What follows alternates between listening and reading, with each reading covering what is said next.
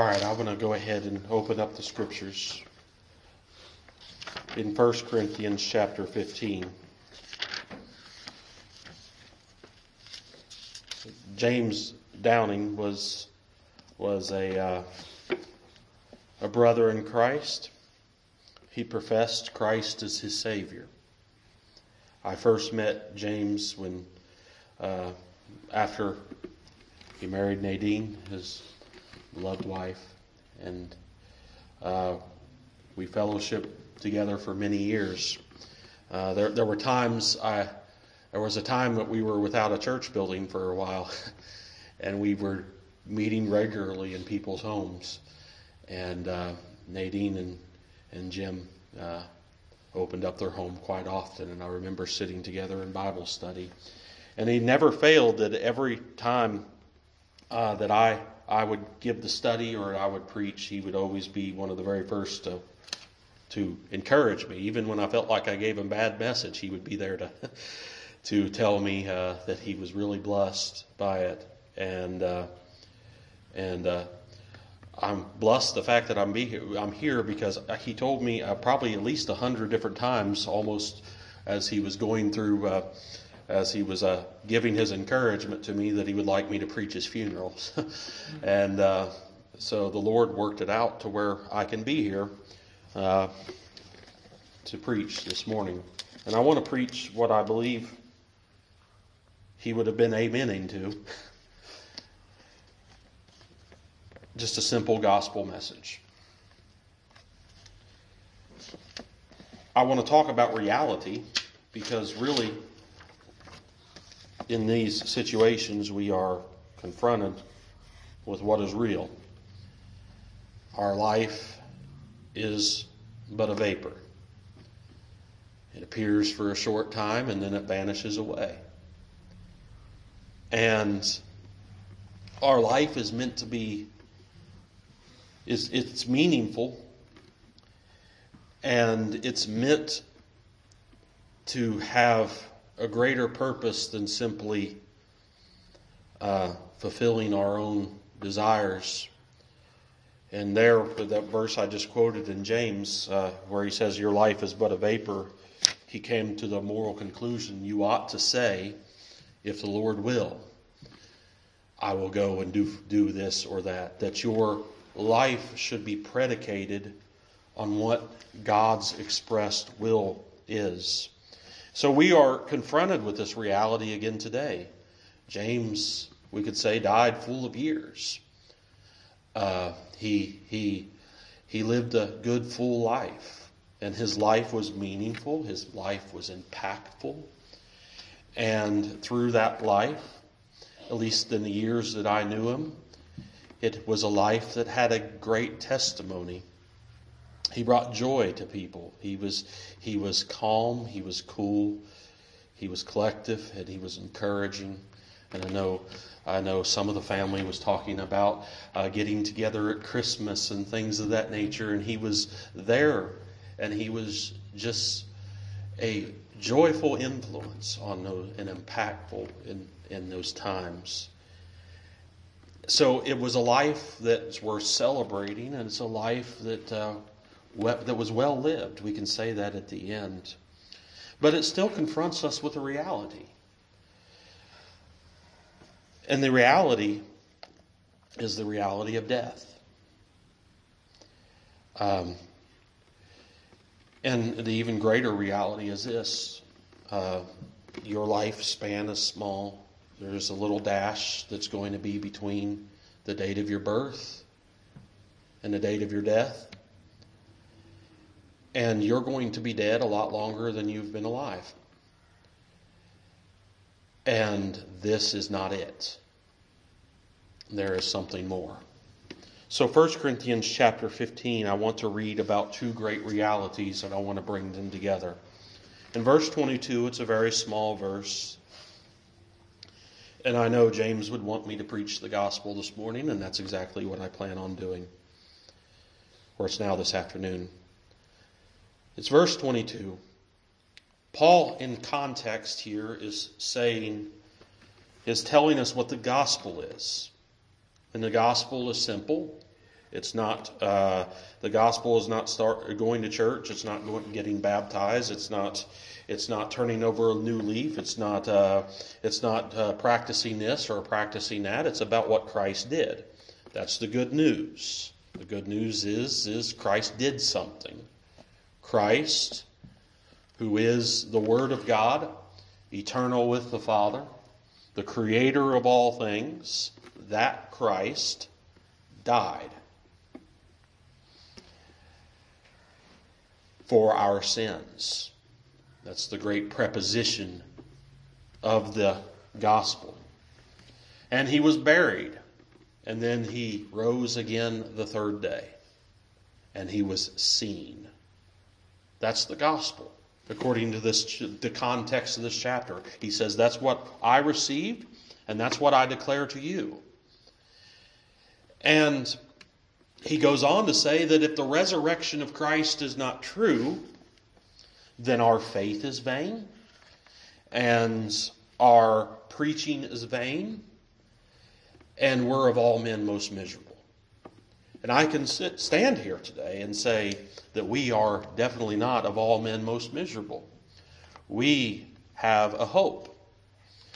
And that's the context. And he says in verse 20, but now is Christ risen. The simple truth declared. Christ is not dead.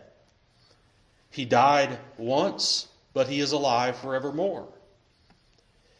And he says in verse 22, as we have contextualized what this chapter, he says, for as in Adam all die, even so, and I'm glad there's an even so there, because the first part of the verse is the bad news. Every one of us are in Adam, and what's in Adam dies. For as in Adam all die, even so in Christ shall all be made alive. So as we are contemplating our end in this life, we are reminded that there is these greater realities that are overshadowing everything. Who is Adam?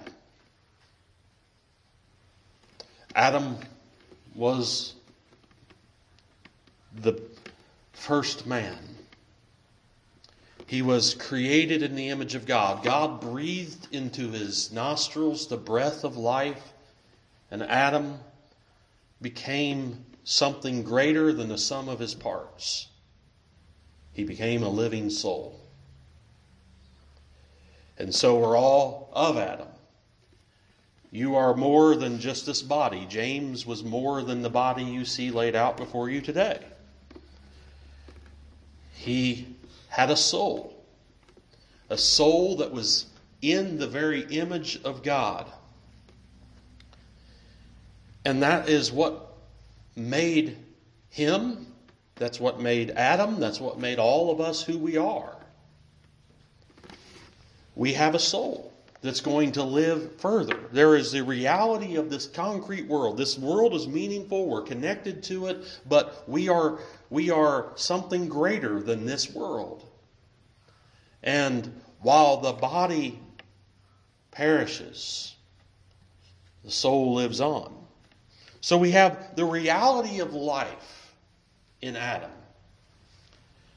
That's what we are. We are a soul. And the soul is valuable. The soul is of intrinsic value. In fact, Jesus Christ compared the value of the soul to the world when he says, what shall it profit a man if he gain the whole world and lose his soul? So the soul is valuable. The soul is created in us in God. And that speaks of the truth of creation, the truth of life. That we are created of God, given life by God. And Adam also reminds us of another reality. The reality of sin. What was the command that was given to Adam? He said, "In the day you eat thereof, you shall surely die." Paul summed up the wages of sin as death. By the way, this is not how it was meant to be, for us to die. So the reality of sin, what did Adam do? He disobeyed. And I'm thankful that the story is a story of grace. God did not bring the full judgment upon Adam that very moment for his sin. But he continued to live a full life. But he died. And so has been the history of humanity ever since. We read the genealogies in Genesis chapter 5. He was born. He lived so many years. He begat sons and daughters. And then he died. And this next one, he lived. He was born. He lived so many years. He begot sons and daughters. And he died. So the reality of sin, the reality of death is brought before us. Death entered the world because of sin.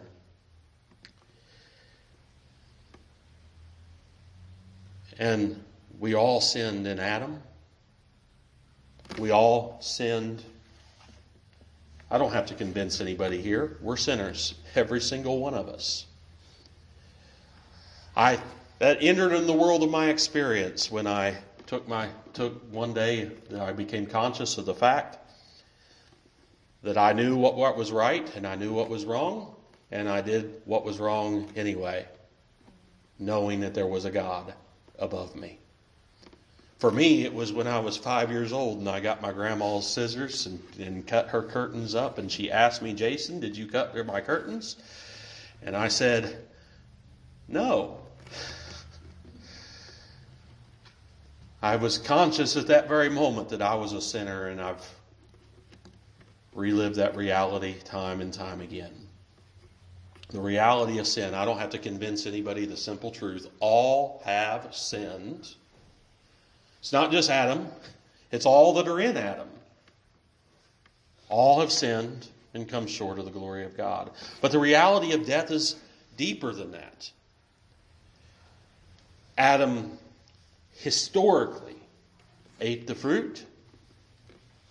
And God did not lie. He did die that very day. The real death. What we see is just a shadow of this. The physical death of James. His soul is separated from his body. His body goes to the ground.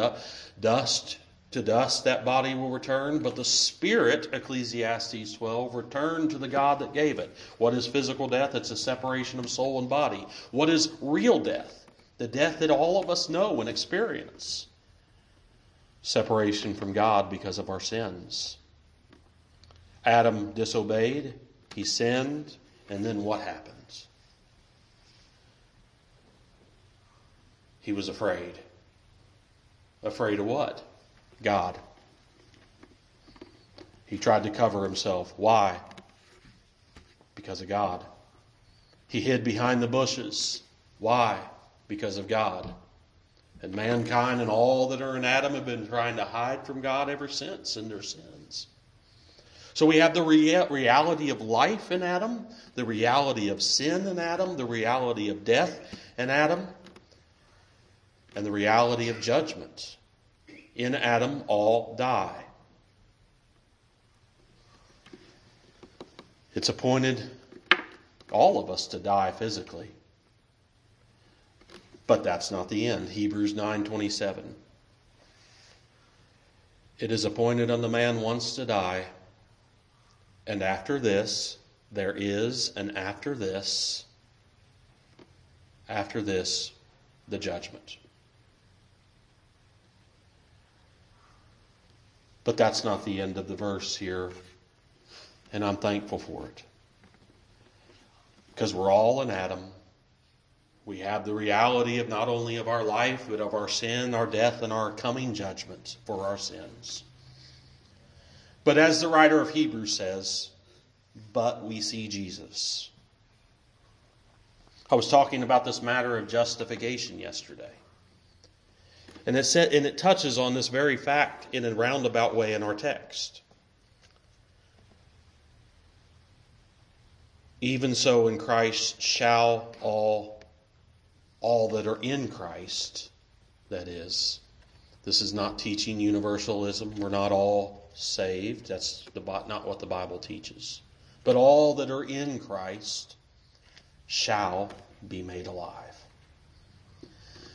That was the hope that James had. That's the hope that I sit here or stand here. I don't know if I'm sitting or standing. That's the hope that I have. And it's a hope that's sure and steadfast. It's as real, not just as real as historical Adam, but as real as historical Christ, who rose from the grave. Christ died our death. Christ was buried. Christ rose again to die no more. Christ said, I am the resurrection and the life. Whosoever lives and believes in me shall never die. He says, I give unto them eternal life, and they shall never perish. All who believe in Christ are in Christ. You are in Christ by faith. Galatians 3. And all that are in Christ shall be made alive. And that forever. I love what Paul says in Romans. He says, Christ is risen from the grave to die no more. And we have that very life in Him.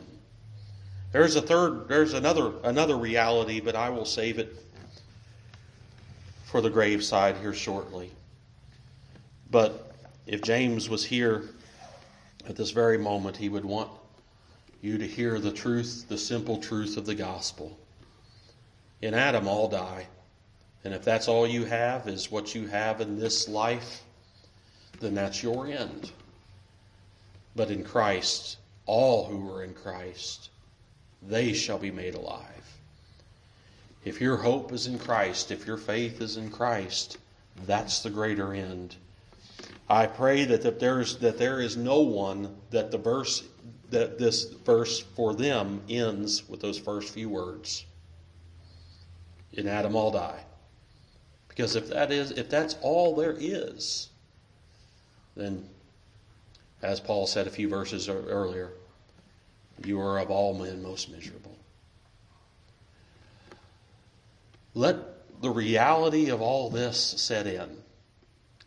Death is real, sin is real as life itself. But Christ has life. I pray I commend that to you. And I don't give invitations. I just want to simply say the invitation's open if there's anyone here that wants to talk about their soul, where they're going when they breathe their last breath. I'd be happy to spend the rest of the afternoon. I'll find someone to get my kid to work later, and we'll talk about Christ. I can open up this Bible and show you Christ. Not me, not my church, not my denomination, not 1,000 good works for you to do, but I can show you Christ. And I want to leave that invitation open. I'll make myself available if anybody wants to know more about Christ. Let's end in a word of prayer. Okay. I want to read a couple passages of Scripture real quick and just have some concluding remarks about one last reality that we did not talk about earlier. We touched on it. And I'm going to start with Psalm 23 just because I think that's always a good place to start here at the graveside. Because it walks us through Christ, who is the Lord. He said, I am the good shepherd. Here it's Jehovah of the Old Testament. The Lord is my shepherd. So we know when Christ said, I am the good shepherd, it's related to the faith that we have as Christians. It says, "The Lord is my shepherd, I shall not want. He makes me to lie down in green pastures. He leads me beside the still waters. He restores my soul. He leads me in the paths of righteousness for his name's sake. Yea, though I walk through the valley of the shadow of death, I will fear no evil, for thou art with me. Thy rod and thy staff, they comfort me. Thou preparest a table before me in the presence of mine enemies. Thou anointest my head with oil, my cup runs over. Surely goodness and mercy shall follow me all the days of my life, and I will dwell in the house of the Lord forever." And of course, that classic psalm has Lord guiding us through this life, those that are his, guiding us through death, and receiving us forever in his home. The question I have every time I stand beside the graveside is, why do we bury our dead?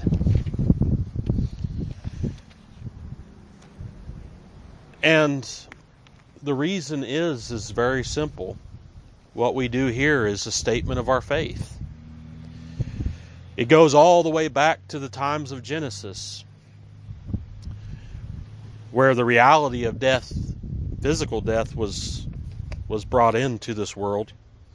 We find that when Abraham's wife died, he sought a place to bury her, because he had the promise from God that one day he would inherit all. When Joseph died, he gave commandment for the people of Israel to carry his bones and bury them in the promised land. Why? Because he had faith that the promises of God would yet become true. And in the Judeo-Christian tradition, we have continued to bury our dead in hope, and much more in Jesus Christ, because the gospel ends not with death, but with resurrection. I alluded to this earlier, but in Romans chapter 6, it says, "Now if we be dead with Christ, we believe that we shall also live with him, knowing that Christ, being raised from the dead, dies no more. Death has no more dominion over him. For in that he died unto sin once. But in that he lives unto God. Likewise reckon ye also yourselves to be dead indeed unto sin, but alive unto God through Jesus Christ." The reality of the resurrection is why we're here at a graveside today, committing his body to the ground, knowing that after the pattern of Christ, he will indeed rise again. And so it was with Paul as he talked about the sorrow of death in 1 Thessalonians chapter 4, where he says this,